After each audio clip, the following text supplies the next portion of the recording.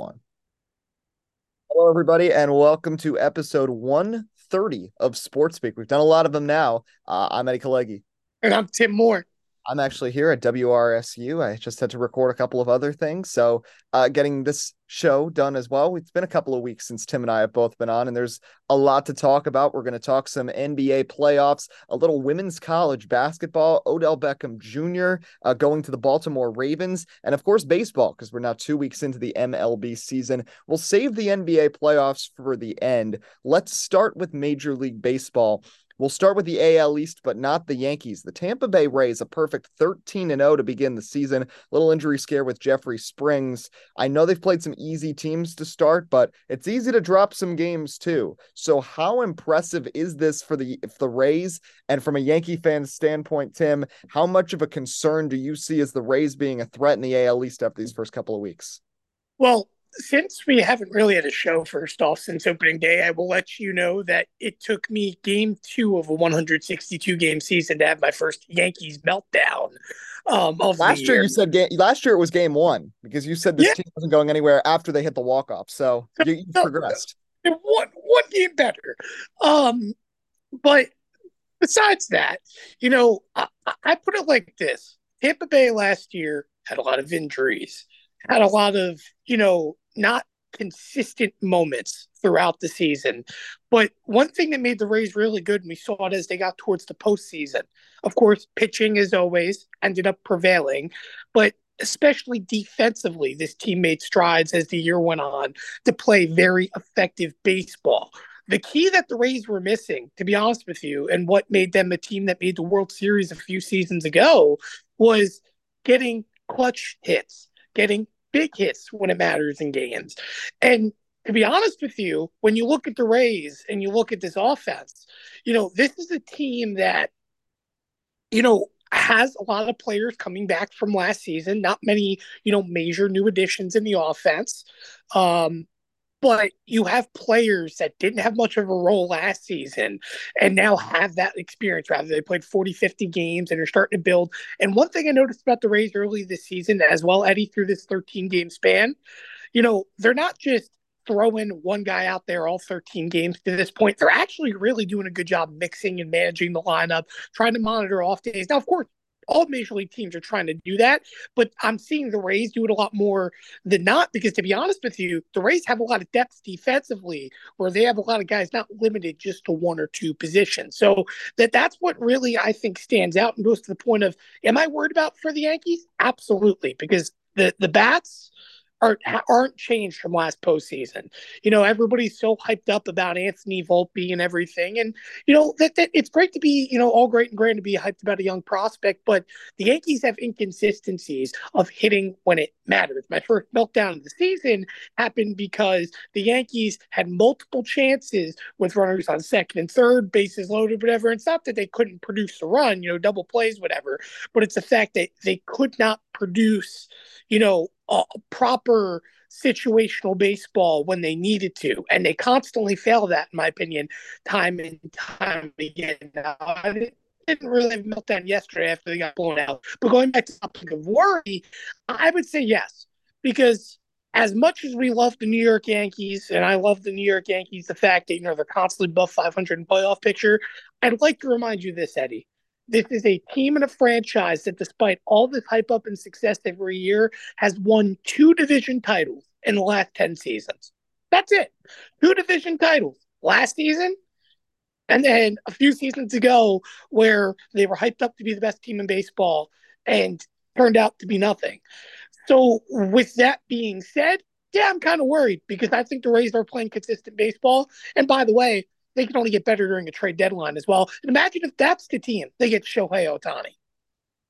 I'd be shocked if they did make that move, only because then they'd have to pay him, and they have never paid anybody more than Zach Eflin. But you never know. Shohei could end up being a rental. That's what makes him so kind of weird this season, because the Angels, again, probably have a good chance of not going anywhere, even though I do see them making the playoffs and actually making the run the once time this year with both Trout and Ohtani. I will just quickly give my thoughts on the Mets. We're 2 weeks into the year. Big series win over the Padres. I'm happy about that.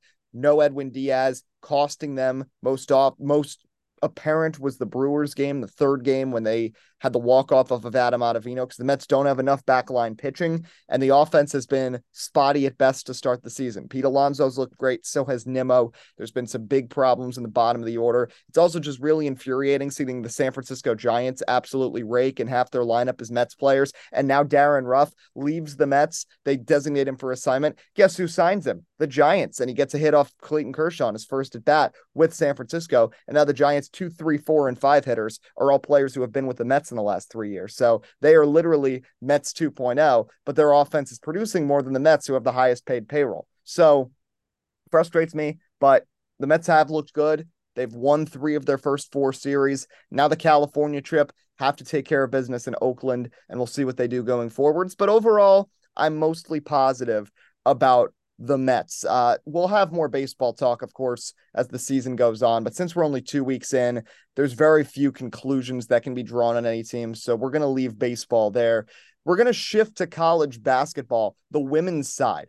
First of all, I think it's so great for the sport of women's basketball that they have stars that they can now market. That has never happened before. This rivalry between Caitlin Clark and Angel Reese is great for the sport. I know some of the debates were kind of pointless and kind of stupid. And the whole thing with Angel Reese saying that Caitlin Clark disrespected her by leaving a 21% three-point shooter open is ridiculous. And not everybody likes Kim Mulkey. I'm not the biggest fan of the Iowa team because they ran up the score on Rutgers earlier this year. But as you would say, the fact of the matter is that not Rutgers, I'm sitting in Rutgers. Women's basketball in general is getting more popular. They had 9 million viewers for their national championship game, which I think in the future should be in prime time and not just in a Sunday afternoon. And Iowa and LSU did a great job promoting this sport. Caitlin Clark is going to be back next year. So will Angel Reese in the women's basketball collegiate ranks. So there is a new rivalry there. UConn is always a great story. So I think this is just massive for women's basketball. They are finally getting on the map. And it's because they have found a way to market their stars, something that the sports that are thriving now, like basketball and soccer, they do it because they can market their stars. Yeah, I think that's absolutely huge. And, I honestly hope the WNBA transitions as well into benefiting off of learning off this marketing, because I think it'll also help its viewership. Because to be honest with you, and granted, I don't want to say a few years back. I want to say it's about maybe now 7-8 years back when UConn was going through its massive trend of winning women's national basketball championships. It felt like at that time, women's college basketball until this year was at an all-time high in terms of popularity, because you had players like Brianna Stewart, and at the time, even before that, Brittany Griner and so on, doing things different that really made the sport stand out a little bit from the women's perspective. But, back then, media wasn't as huge. It wasn't as big to gauge. And I think that from a perspective of, getting a little bit of in this case, quote unquote, fake beef and drama, to kind of tell the story is kind of nice to an extent, because it shows personality. And going back to my point about the WNBA, of course, it's great for women's college basketball, and I think it tells a great story moving forward. But keeping the picture of women's basketball, perspective in general, from a professional standpoint, a lot of these players wants to leave the college level. Very few, of course, go to the WNBA or play, out of the country elsewhere. But the point is that, their personalities, I don't want to say die out, but it just kind of shies away. Whereas their peak is women's college basketball, and then there's the WNBA.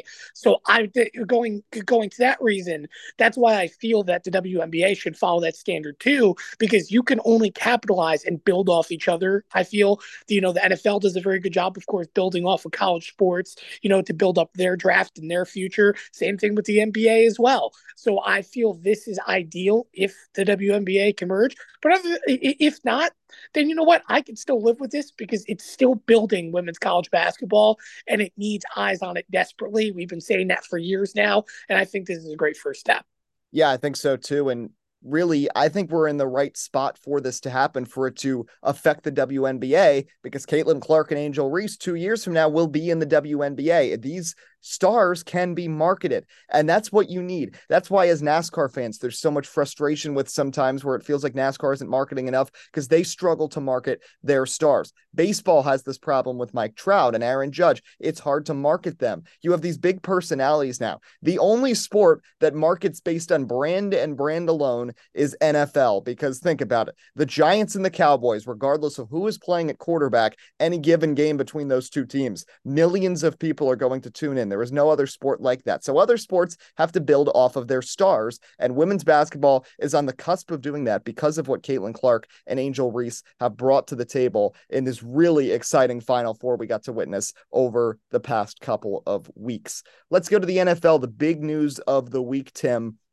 Odell Beckham Jr. is off the board, and to a team I don't think anybody expected, the Baltimore Ravens. This comes just 3 weeks after Lamar Jackson requested a trade. Now, of course, these moves can't be isolated. The players talk. So I assume this now means Lamar Jackson is bought back in with Baltimore, or he told ownership, I want Odell Beckham Jr. Now he has Odell Beckham Jr. I don't see a world where OBJ signs an $18 million contract to play with Tyler Huntley. So I wonder if you're in the same feeling as me. Does this move with Beckham going to the Ravens guarantee Lamar is going to be back wearing the purple and gold next year? I don't know because it feels like Lamar's gone very silent. And while I do believe as, things further progress, I'm sure he's going to end up being back with the Ravens. But on the contrary, what if LeBron, goodness, what if Lamar, is still following course? And what if the Ravens are trying to, sneakily bring in Aaron Rodgers? I'd like to mind you, even though it feels like it's a done deal of him going to the Jets, it's just a matter of compensation and so on. And really, to be honest with you, it's about the Packers trying to limit the cap hit they're going to take. It's like a 40 million cap hit if they trade him, before the draft or during the draft. June 1st, once they get to June 1st, it's only about an $18 million cap hit. But my point is what if the Ravens turn around and say, all right, we're going to lose Lamar Jackson to some other team. We get 2 first-round picks, but hey, here's Aaron Rodgers. And now he has Odell Beckham Jr., of course, the target he wanted. Of course, I know Aaron Rodgers is still doing stuff with Alan Lazard and so on. He anticipates to be a New York Jet, but with the Packers have handled this, I would not be surprised if maybe the Ravens just felt they need to make this move, get a receiver with Lamar or not. But I feel Tyler Huntley is not going to be the option unless there's injuries moving forward. But I would really like to see this be interesting, not to see, the Packers screw over the Jets. I don't exactly want to see that. I want to see, an all-time quarterback here in New York. Don't get me wrong, even though I'm a Giants fan. But I wouldn't put it against the Packers to say, hey, I'm getting more all of a sudden for Aaron Rodgers. Why not trade him to Baltimore? It's an AFC team. That was the stipulation of trading Aaron Rodgers. They didn't want him to be in the NFC. So, hey, it could be a possibility as well. Another thing, we're touching everything today because we haven't done a show in a couple of weeks. So we're doing quick hitting topics all over sports.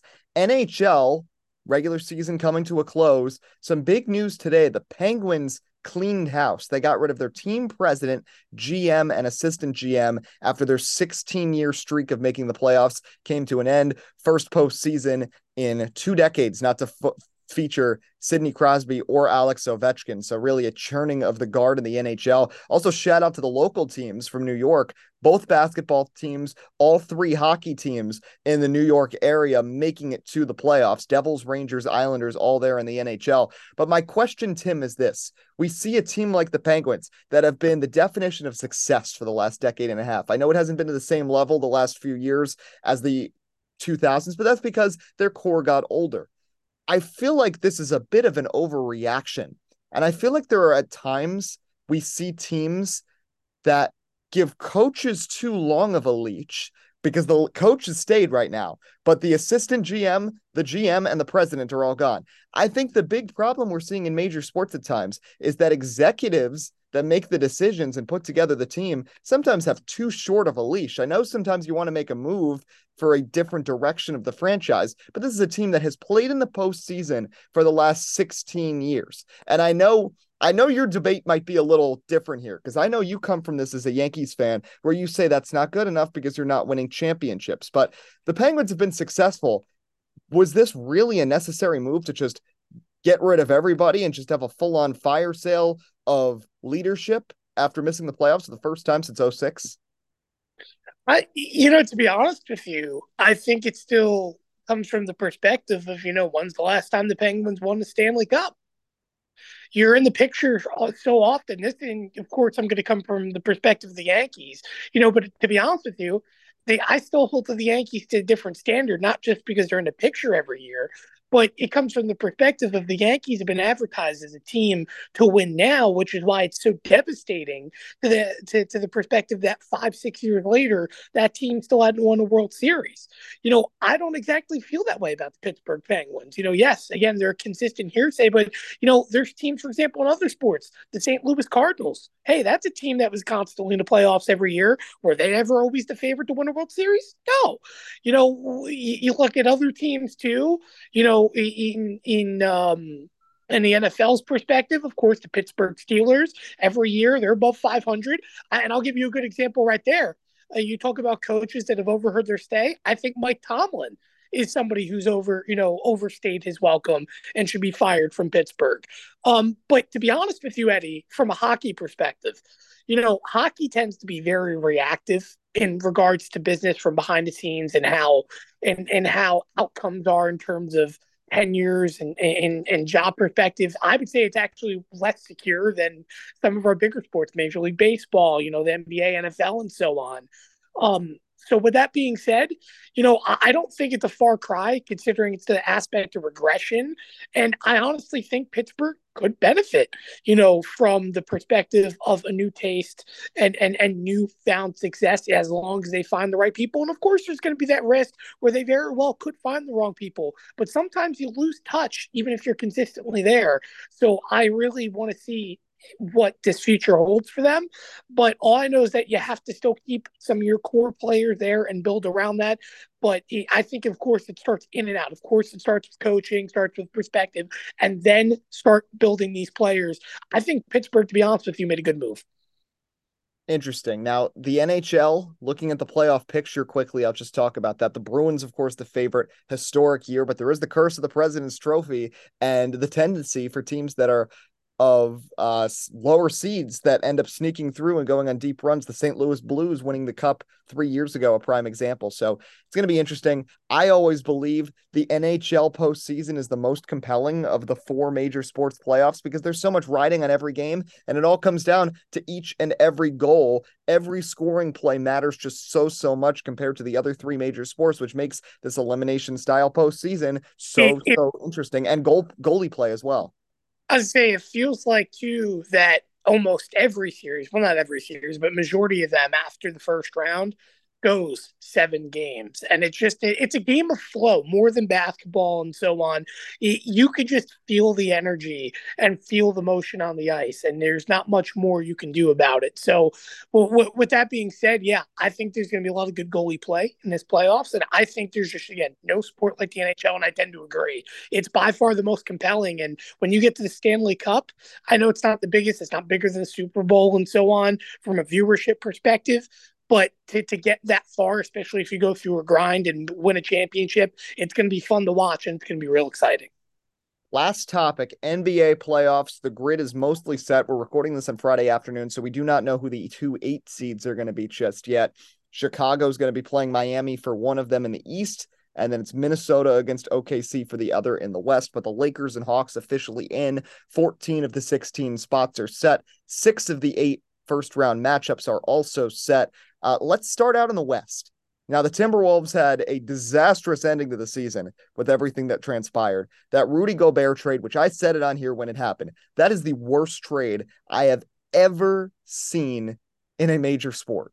And there's a lot of contenders, but the Timberwolves gave up so much for a guy who just isn't that good when you already have a center who can shoot the ball and who can rebound, and now you're forcing Karl-Anthony Towns to play sort of out of position, which can leave them really hurt on defense against athletic teams, which could be a matchup problem against OKC with a lot of young guys who like to run the ball and move around all around the court. They like to pass it. They like to move fast with Shea and Josh Giddey and Jalen Williams and everyone else. But The fact that you've got Rudy Gobert punching a teammate, Jaden McDaniels punching the wall, the fact that they still ended up winning that game when all that happened and went wire to wire with the Lakers before losing that one in overtime is really impressive. But for me, I don't think Minnesota really has much of a shot here. And frankly, Karl Anthony Towns played high school ball in my town, Metuchen, New Jersey.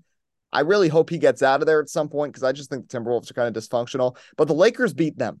So my question here, they are a 7 seed. The moves that Rob Pelinka made are clearly paying off, and LeBron has looked good this season. So has Anthony Davis. They're getting up there, but of course LeBron knows how to win when it matters most. Do you see the Lakers being a threat in this series against Memphis? I don't think so. I'm going to be honest with you. I think LeBron's going to play great. Anthony Davis is going to play great. But it goes back to my point about the Lakers of just there's not consistency overall. And it feels like this every season since they've won the championship. This team doesn't have depth. It's the same thing every year. And I feel like they may win a game in a series, but I feel like they're going to be a first round exit without a doubt.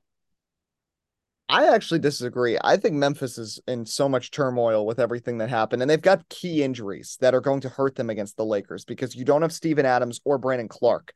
So there's going to be very little to try to neutralize Anthony Davis inside and Mo Bamba when he plays inside. So the Lakers, I feel like, may have a bit of an advantage in that aspect. And I know Morant's going to play great, but I just feel like Memphis is a little depleted. And of course, they've had everything go on off the court this season. And Dylan Brooks is going to be trying to get in the head of all the Lakers players. I don't know. I just think this is the year the Lakers could maybe at least win a round. I don't see them going beyond that, but I don't think this Memphis matchup is as difficult as some people are thinking. Yeah, but the thing about the West is it's so, I mean, yes, it's unpredictable because almost every team is weak. But again, I'm just not as bought into the Lakers. I don't feel there's consistency when it matters, and it doesn't matter who they play. So again, it'll be interesting to see what happens in this first round. Of course, you mentioned the advantages, but I still feel that health could become a factor too when you think about it. I would not be surprised if you see Anthony Davis get hurt at some point in the series. So again, I just don't know what to expect. It comes down to attrition. And again, Memphis, I think from an aspect of progression, even though it's been up and down, they still technically have progressed from last season through all the chaos, which again leads me to think I think that they're going to be just fine in this first round. But after that, it's a crapshoot. It's an absolute crapshoot of what's going to happen. I think once you get through these first 8 teams and knock it down to 4. So we'll do our full picks in just a couple of minutes, but let's talk about the teams that we root for. I'll talk about the Nets first because I think it's more simple. I'd like to see the Nets steal a game from Philadelphia. I think they can do that. Mikal Bridges has been a revolution with this team. They've made adjustments without Kyrie Irving and Kevin Durant, and they're seeming to pay off. I like this roster composition the Nets have right now. They now have the cap space to make some moves. They also have the draft capital to make some moves in the draft. So the offseason, I think, is going to be good for Brooklyn. Just don't try and get another star. Just complementary pieces. That's how they were successful 4 years ago when they played Philadelphia in a series, when they were led by D'Angelo Russell. They match up with them exact same scenario this time around, but Sixers are going to take care of it. But if the Nets can win a game, I'm satisfied. I think Jacques Vaughn's done a good job to stay as the full-time coach. Mikal Bridges looks good. Claxton is really transitioning into being one of the better centers in the NBA now, which I did not see coming. Dinwiddie looks happy to be back. Joe Harris is starting to find his form again. So I like this current roster composition the Nets have, and I'll see what they can do. But my question for you, the Cleveland Cavaliers are relevant again, and relevant without LeBron for the first time really since the 90s. So the Cavs are in the playoffs. They're matching up with the Knicks, which may be, in my opinion, the best series of the 8. I think those two teams match up very well. Donovan Mitchell now is going to be trying to make up for the fact that he has not been the best postseason performer at times, aside from the bubble in his career so far. Two very young teams. The Knicks were in this position 2 years ago, won a game from Atlanta, but that was it. My question is for you: one, will the Cavs get past the Knicks? And two, do they have anything to rival those top 3 teams in the East in Milwaukee, Boston, and Philly? I do feel like they have something to rival. Again, I don't really know if the Cavs are going to go all the way to the championship, but in terms of the Knicks, this is my honest prediction. I see this series being about 6 games. I have the Cavs winning 4-2 overall, but my thing is I feel RJ Barrett is going to be the interesting one to watch in this series because I feel there is a definite possibility that he could shoot the Knicks quite literally out of this series if he does not shoot well from beyond the arc. It's happened multiple times this season where he shot them out of games. And I feel Coach Thibodeau, at times has not had touch in terms of keeping a good leash on RJ Barrett. Now, I think the player to be honest, who I think to watch from a Knicks perspective that could be very unique in this series. I think Obi Toppin's going to be one because, and Donovan Mitchell actually talked about it a couple days ago, prepping for the series. He feels Obi is the one that you can't really stop, that they have weakness from defensively because he's so fast down the floor where the Cavs have the speed disadvantage that he can just play very physically, very quickly, and really progress a quick tempo Nick offense. So I think he'll be the turning point. But again, RJ Barrett, if the Knicks want to win this series or have a good playoff overall and a good start, RJ Barrett needs to be the key point, as a complementary player. And if he's not there, the Knicks are going to struggle, in my opinion. Yeah, they're going to have production from Brunson and so on, but you need RJ Barrett to be that guy. So let's finish with this. NBA playoff predictions. Of course, we did our picks at the beginning of the year. They didn't pan out all so well. And of course, you have to qualify with the fact that injuries happen in the playoffs. We've seen it the last couple of years. That's probably going to have an effect. But I'm basing this on no injuries. So what I've got out of the East, I'm going to go with Cleveland to beat the Knicks and the other 3 series handily: Boston, Philly, and Milwaukee. My only surprise in the East is I think this is the year the Sixers finally make it to the conference finals. I think they're going to shock Boston. I don't think the Celtics are as well coached under Mazzulla as they were with Ime Udoka. And while they have a better roster, there's been a lot of health issues throughout the season. They haven't really gotten that chemistry going. I think this is the year Embiid and Harden put it together to make it to the conference finals, but the Bucks come out of the East on top of Philly. Over on the West, very interesting. Western Conference is just an onslaught of good teams that can battle one another. I said it. I think the Lakers are going to shock Memphis.